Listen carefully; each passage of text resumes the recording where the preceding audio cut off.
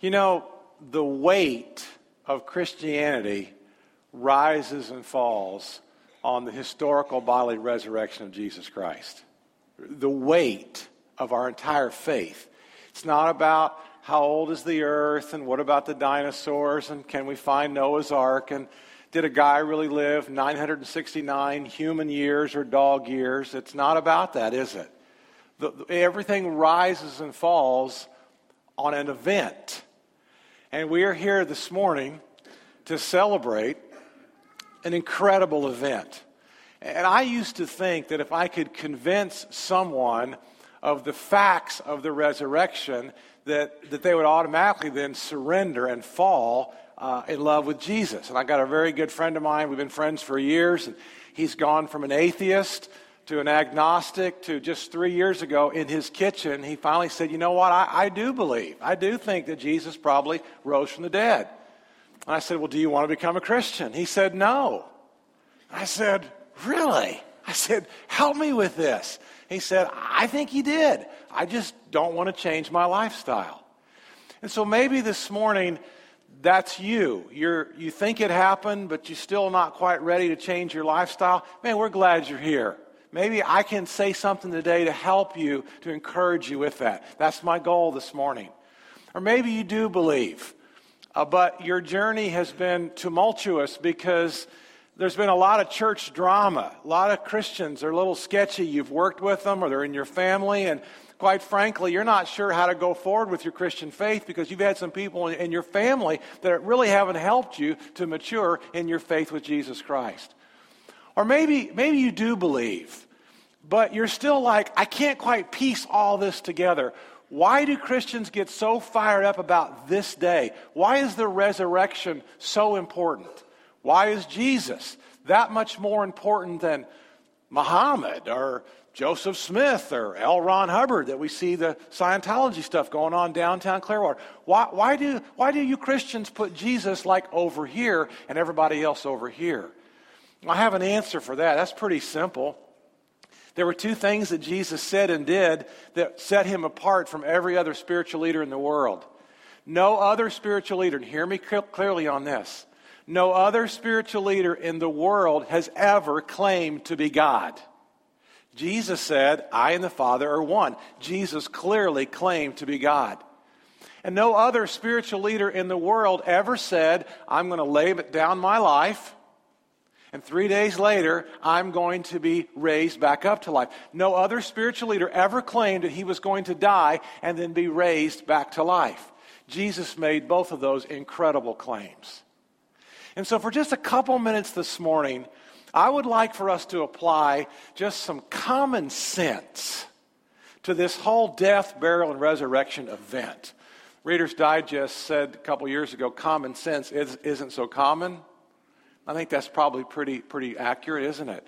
But let's just apply some common sense to this event. A couple of Monday mornings ago, I got up early and I was getting out the door and took a shower. And I'm low maintenance in the morning. You got to understand, I'm one of those people that can get up in 5 minutes and be out the door in 10 minutes. And I don't do much to the hair. I don't blow dry it. I don't spray it. I don't gel it. There's nothing wrong with those of you guys that do that. I'm just saying I'm low maintenance. I get out of the shower and it's whish, whish, whish, and I'm on the clothes. I'm out the door. Well, that Monday morning, I'd already been to a couple different very public places. And I'm then driving to where I go study and I go work on sermons all day long on Monday by myself. And I look in the rearview mirror and I kind of the corner of my eye, I thought, something's wrong with my hair. What is wrong with my hair? And I'm looking in that mirror, and I look like I have a terminal disease. There's hair every which way, and those of you that are younger, you don't remember the boxing guy, Don King, but my hair, I look like the white guy of Don King with straw blonde hair going every direction. And it hit me at that moment, I forgot to rinse out the shampoo. And I thought, I've already been there and saw her and saw them and saw him and saw, oh my gosh, they think I'm the village idiot already this morning. Common sense, you rinse out the shampoo, right? That's not real hard to understand. How many of you in the room will admit that you've ever done that before and gone to a public place? Okay, Dean McSpadden, our business administrator, admitted that. I like that. Okay, he's on staff. We're not very smart staff members at Harborside. But when it comes to this event of the death, burial, and resurrection of Christ, there's just some common sense. Some things just make sense. First of all, everybody in history agrees to about three things. Christians and non-Christians all agree that there was a historical Jesus. Everybody agrees Jesus was a real person. Second of all, everybody agrees that Jesus died at the hands of the Romans through a cruel Roman cross. Everybody agrees to that. And everybody agrees, Christians and non-Christians, everyone agrees that the cross was empty. Now that's fascinating to me. When everybody in the world, Christians and non-Christians, they all agree that the cross was empty. That the tomb was empty, rather. The tomb was empty. Now, they don't all agree what happened, right? Not everybody agrees that Jesus rose from the dead. But everybody agrees that the tomb was empty. In Luke chapter 24, I just want to read a couple of verses out of Luke 24. It says, on the first day of the week, very early in the morning, the women took the spices they had prepared and they went to the tomb.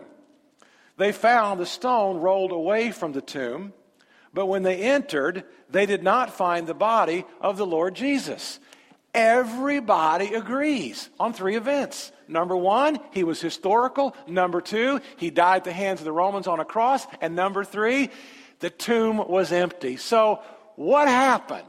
So I want to talk with those of you for just a minute that maybe not are part of the church, you've not been a part of church for a while. I want to try to, with just some common sense, I want to try to answer what happened if the tomb was empty and if he didn't rise from the dead, which I firmly believe, and most of us in the room believe that. If he didn't rise from the dead, then what in the world happened? Where did he go? How can we have a reasonable explanation for this?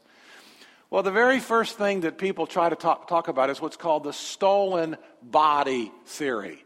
That the body of Jesus perhaps was stolen, and that it was maybe the very disciples themselves who stole that body. Matthew chapter 28. I want to read a couple of verses out of Matthew chapter 28. Start with verse 11. It says, while the women were on their way, some of the guards went into the city and they reported to the chief priests everything that had happened. Verse 12 says, when the chief priests had met with the elders and devised a plan, they gave the soldiers a large sum of money, telling them, you are to say, his disciples came during the night and stole him away while we were sleeping. I'll give you this report. If this report gets to the governor, we will satisfy him and we'll keep you out of trouble. The Bible says, so the soldiers took the money and they did as they were instructed, and this story has been widely circulated among the Jews to this very day. Now let's talk about that for just a minute. Why would the disciples ever steal the body? And what had to happen for them to steal the body? Well, first of all, the disciples would have to overpower these guards. And the Roman guards, if they were asleep, it was execution, so they weren't sleeping. And what did they do? Did these disciples who were scared to death, who went and hid behind locked doors, did they overpower these guards? Did they move away a 4,000-pound stone? Did they go into a very dark tomb and unwrap the shroud that Jesus is in and then neatly place it? The Bible says it was folded in place. And the whole thing about the disciples, I mean, what happened? If you don't think he rose from the grave, do you think the disciples, when they ran like little girls that night, do you think that suddenly a couple hours later they would have the courage to go back and to do this? That's one thought. One theory is, we know the tomb was empty, maybe the disciples stole the body.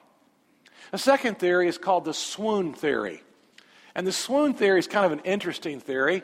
I was getting gasoline at our little Shell station right up there by our house, and a friend of mine was there, and she was getting gas across from me, and I know her husband, I know her two kids, and I've invited her to church a couple times, and I was, about a year ago, inviting her to come to church, and she said, Kurt, I don't believe in Jesus like you do. And I said, okay, I said, tell me what that means. And we're friends, and I'm not going to lose the relationship. I'm not going to try to win an argument and lose the relationship. I've done that in the past. I've won arguments and lost relationships, and I've learned you keep the relationship, and it's okay if you don't have all the answers that you give somebody at that time. And so I said, what do you mean? And she said, well, I don't think Jesus ever died. I said, really? I said, what do you mean? She said, well, I think when they put him in the tomb that maybe his body kind of revived. And I pushed her just a little bit. We'd finished gas, paid the credit card, everything was good. And I said, well, do you really think that somebody could be viciously beaten and then physically scourged, and they could have their hands nailed and their feet nailed to a cross, and they could be on that cross suffocating for 6 hours? Their bodies being filled with carbon dioxide. They're actually poisoning all of the bloodstream. Do you think somebody could do that? And then they're wrapped airtight with grave clothes. They could go into a grave and come back alive. And she said, yeah, it doesn't make much sense, does it? It's just what I've been taught. It's just what I've been taught. Now you think about this. For Jesus to push away the 4,000-pound stone, for Jesus to overpower these guards, for Jesus to do all that, the idea that he never died just doesn't make a whole lot of good sense, does it? There's a third theory, and it's called the hallucination theory. And the hallucination theory is also a really good one, and it's that maybe, people were hallucinating. Maybe one or two people thought they saw Jesus. And this is kind of like maybe a lady who's been married for 50 years, and she actually liked her husband. She had a good marriage, and she liked her husband, and she really missed her husband. And so over the years, they grew close, and he died. So she maybe hallucinates that she sees him in the living room. George has been dead for a couple of weeks, but Mildred sees George in the room, and she's overwhelmed. That's called the hallucination theory. Does that happen? Probably. Probably the power of the mind is so strong. The power of the mind has persuasive thoughts and ideas sometimes. But this story about the hallucination story, everybody saw Jesus very healthy. Nobody saw Jesus unhealthy. And if you think about it, the vicious beatings, all the time that he'd been on the cross, everybody saw Jesus as healthy. I have a really good friend of mine named Lloyd. And Lloyd's an Indiana farmer. They're all farmers from Indiana, and he does agriculture and he does horticulture. And I don't get to see Lloyd that much. He and I, we see each other maybe once a year. And so last year he turned 50, and so we went to the Keys. And so his family and our family, we took my boat and we loaded up and we went down to the Keys and spent a week down in the Keys. And we went out fishing one day, got out about 25 miles. And I told you a little bit about that story. It was the storm of my life. I was really worried. I knew Danita would be really mad if Emily drowned, so I got us back safe and sound. But we got back in, and that was a tumultuous experience. Then, just about 3 weeks ago, he was back visiting. And he really wanted to go out, and I've been talking about amberjack, and so I've got a friend of mine from our church, Alan Polton's got a little bit bigger boat, 32-foot boat. So we went out 50 miles. It was a bad day. We shouldn't have gone. 5 and 6 foot swells. The ocean that day, the Gulf, was like an agitator in the washing machine. There was no pattern. It was just rough. So we get out there, and we start catching some amberjack, and he gets sick. And he starts, throwing up. He sounds like Jurassic Park, at the front of the boat over here. And he's sick, and we're catching fish. We're not coming in.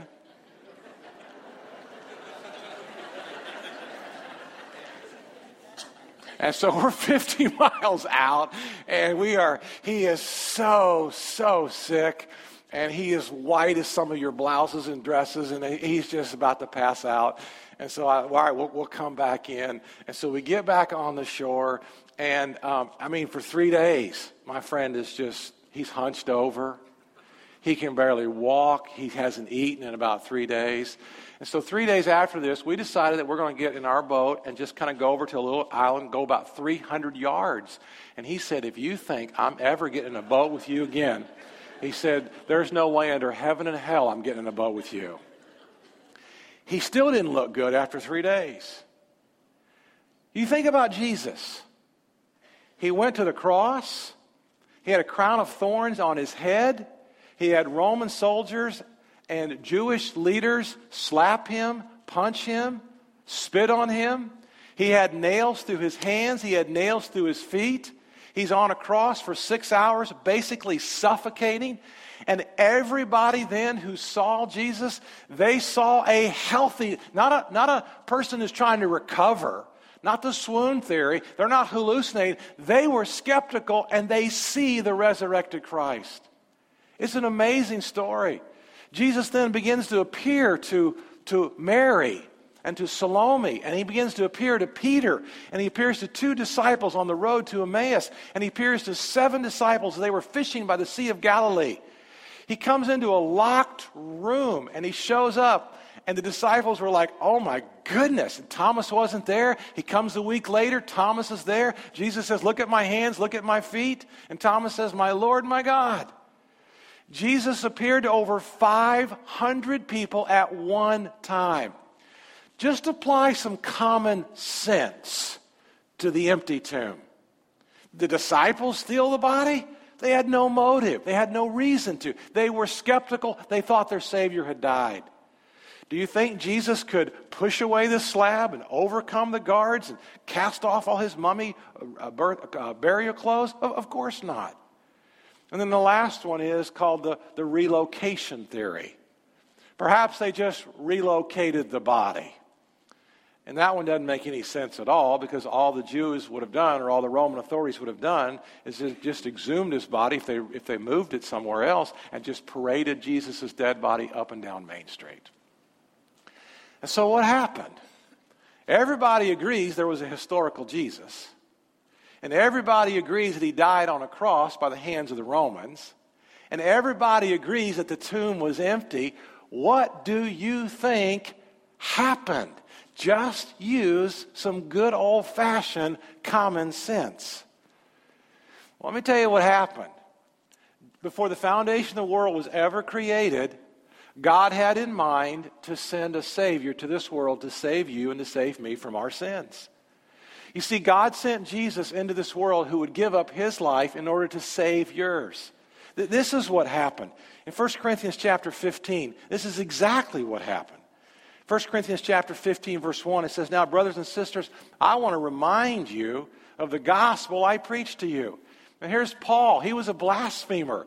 Paul was in charge of putting people to death. I want to remind you of the gospel I preached to you, which you received and on which you've taken your stand. And by this gospel you are saved if you hold firmly to the word I preached to you. Otherwise, you've believed in vain. And here's what he's getting ready to say. For what I passed on to you as of first importance, that Christ died for our sins, according to the Scriptures, that he was buried, and he was raised on the 3rd day, according to the Scriptures, and that he appeared to Cephas, that's Peter, and then to the 12. And after that, he appeared to more than 500 of the brothers and sisters at the same time, most of whom are still living, though some have fallen asleep. Now, I love that verse. I mean, just think about this. If they relocated the body, or if they stole the body, or if Jesus was still dead, there were people who were still alive who could say, wait a minute, we didn't see him. He wasn't around. But the Bible says there were people who were still living who could testify, we've seen Jesus. And the Bible says that Jesus made 40 days of post-resurrection appearances. And then verse 7, he says, then he appeared to James, then to all the apostles, and last of all, he appeared to me also as to one abnormally born. Jesus Christ came into this world to lay down his life, to shed his blood, so that you and I could be cleansed and could be free from our sins. I want to show you a picture of the man who founded Temple University. This is Russell Conwell, and you can see Russell Conwell lived from 1843 to 1925. And just leave this up for just a second, because I want to talk about Russell for just a minute. Russell was a lawyer. For 15 years, Russell Conwell was a lawyer. And while he was practicing law, there were all these young men who were great young men who really wanted to become preachers, but they didn't have any money, and they couldn't get an education. And so Russell Conwell then, for the first 15 years of his life, he was a lawyer. In the last 40 years of his professional life, he became a pastor.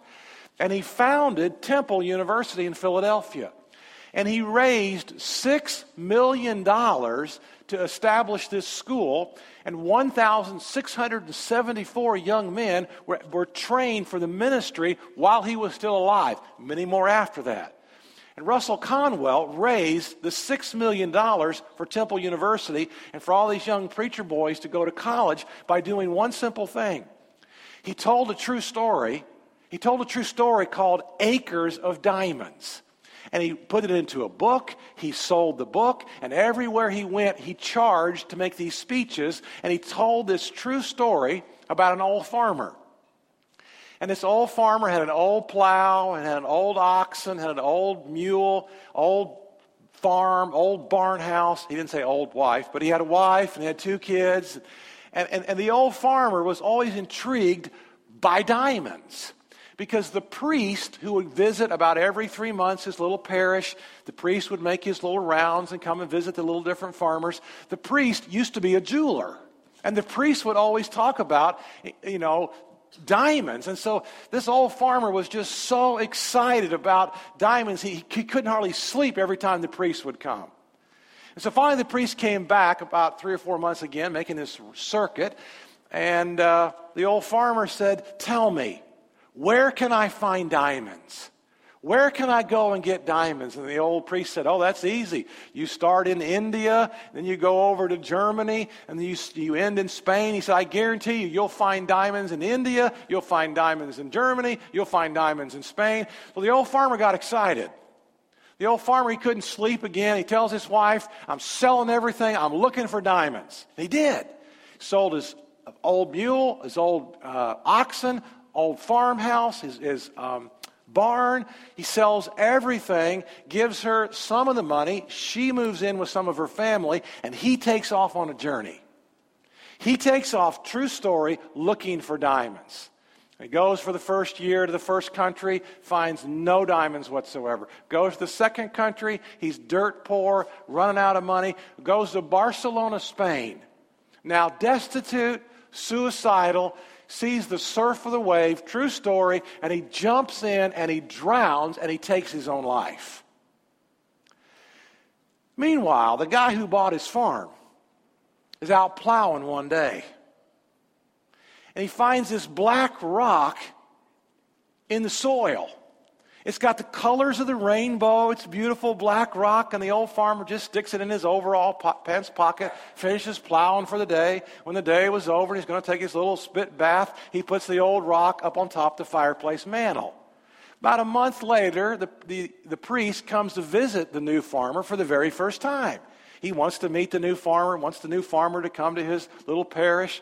And so they talk for a while. They visit in the living room. They have a prayer. And the old priest looks up at the fireplace mantle and he said, "Where did you get that?" He said, "That's a diamond." And the old farmer said, "That's not a diamond, just some black rock I found out in the field." He said, "I used to be a jeweler. That's a diamond. Where did you find them?" And so the old priest and the new farmer, they go out in the field. And they begin with shovels and plows to unearth some of the fields, and they find diamonds everywhere. Diamonds everywhere. Everywhere in the field, everywhere in the acreage. And it became known as the Kimberley Diamond Mine. The largest diamond mine extraction in the world. And they were right under the old farmer's feet all along. Do you know the gem that we have in Jesus Christ? Do you know what we have in Christ? Christ alone is our firm foundation. And Jesus Christ has saved us. And we have incredible freedom because of Christ. Because of Jesus Christ, you and I, we've been freed from everything that we're afraid of. Everything that's gone wrong. Everything that's gone bad. Because when we accept Christ, Christ then becomes our all in all. We get forgiveness of our sins. All of your fears, you get freedom from your fears, freedom from shame, freedom from guilt. You get freedom from all the things that you don't want to think about. You get freed from your past. And you get freed for purpose and freed for a life. And Jesus Christ is within you. He is here. He is at your grasp, and you can grab a hold of him. Do you realize what you have today? Do you realize when you live in history? You and I don't live in the old covenant. We're not going up to the temple or the synagogue and slitting the throats of bulls and goats. We're not trying to just earn God's righteousness for the day. We have Christ. Christ in you, the hope of glory. We live in the greatest time in all of history. And we have an opportunity today to fulfill the calling that God has for the church age. And we live in the church age. This is an incredible time of our lives. Do we realize what we have? We have the church. We have the Word of God. We have the Spirit of God. We have the peace of God. We have the purpose of God. What you and I possess today is absolutely unbelievable.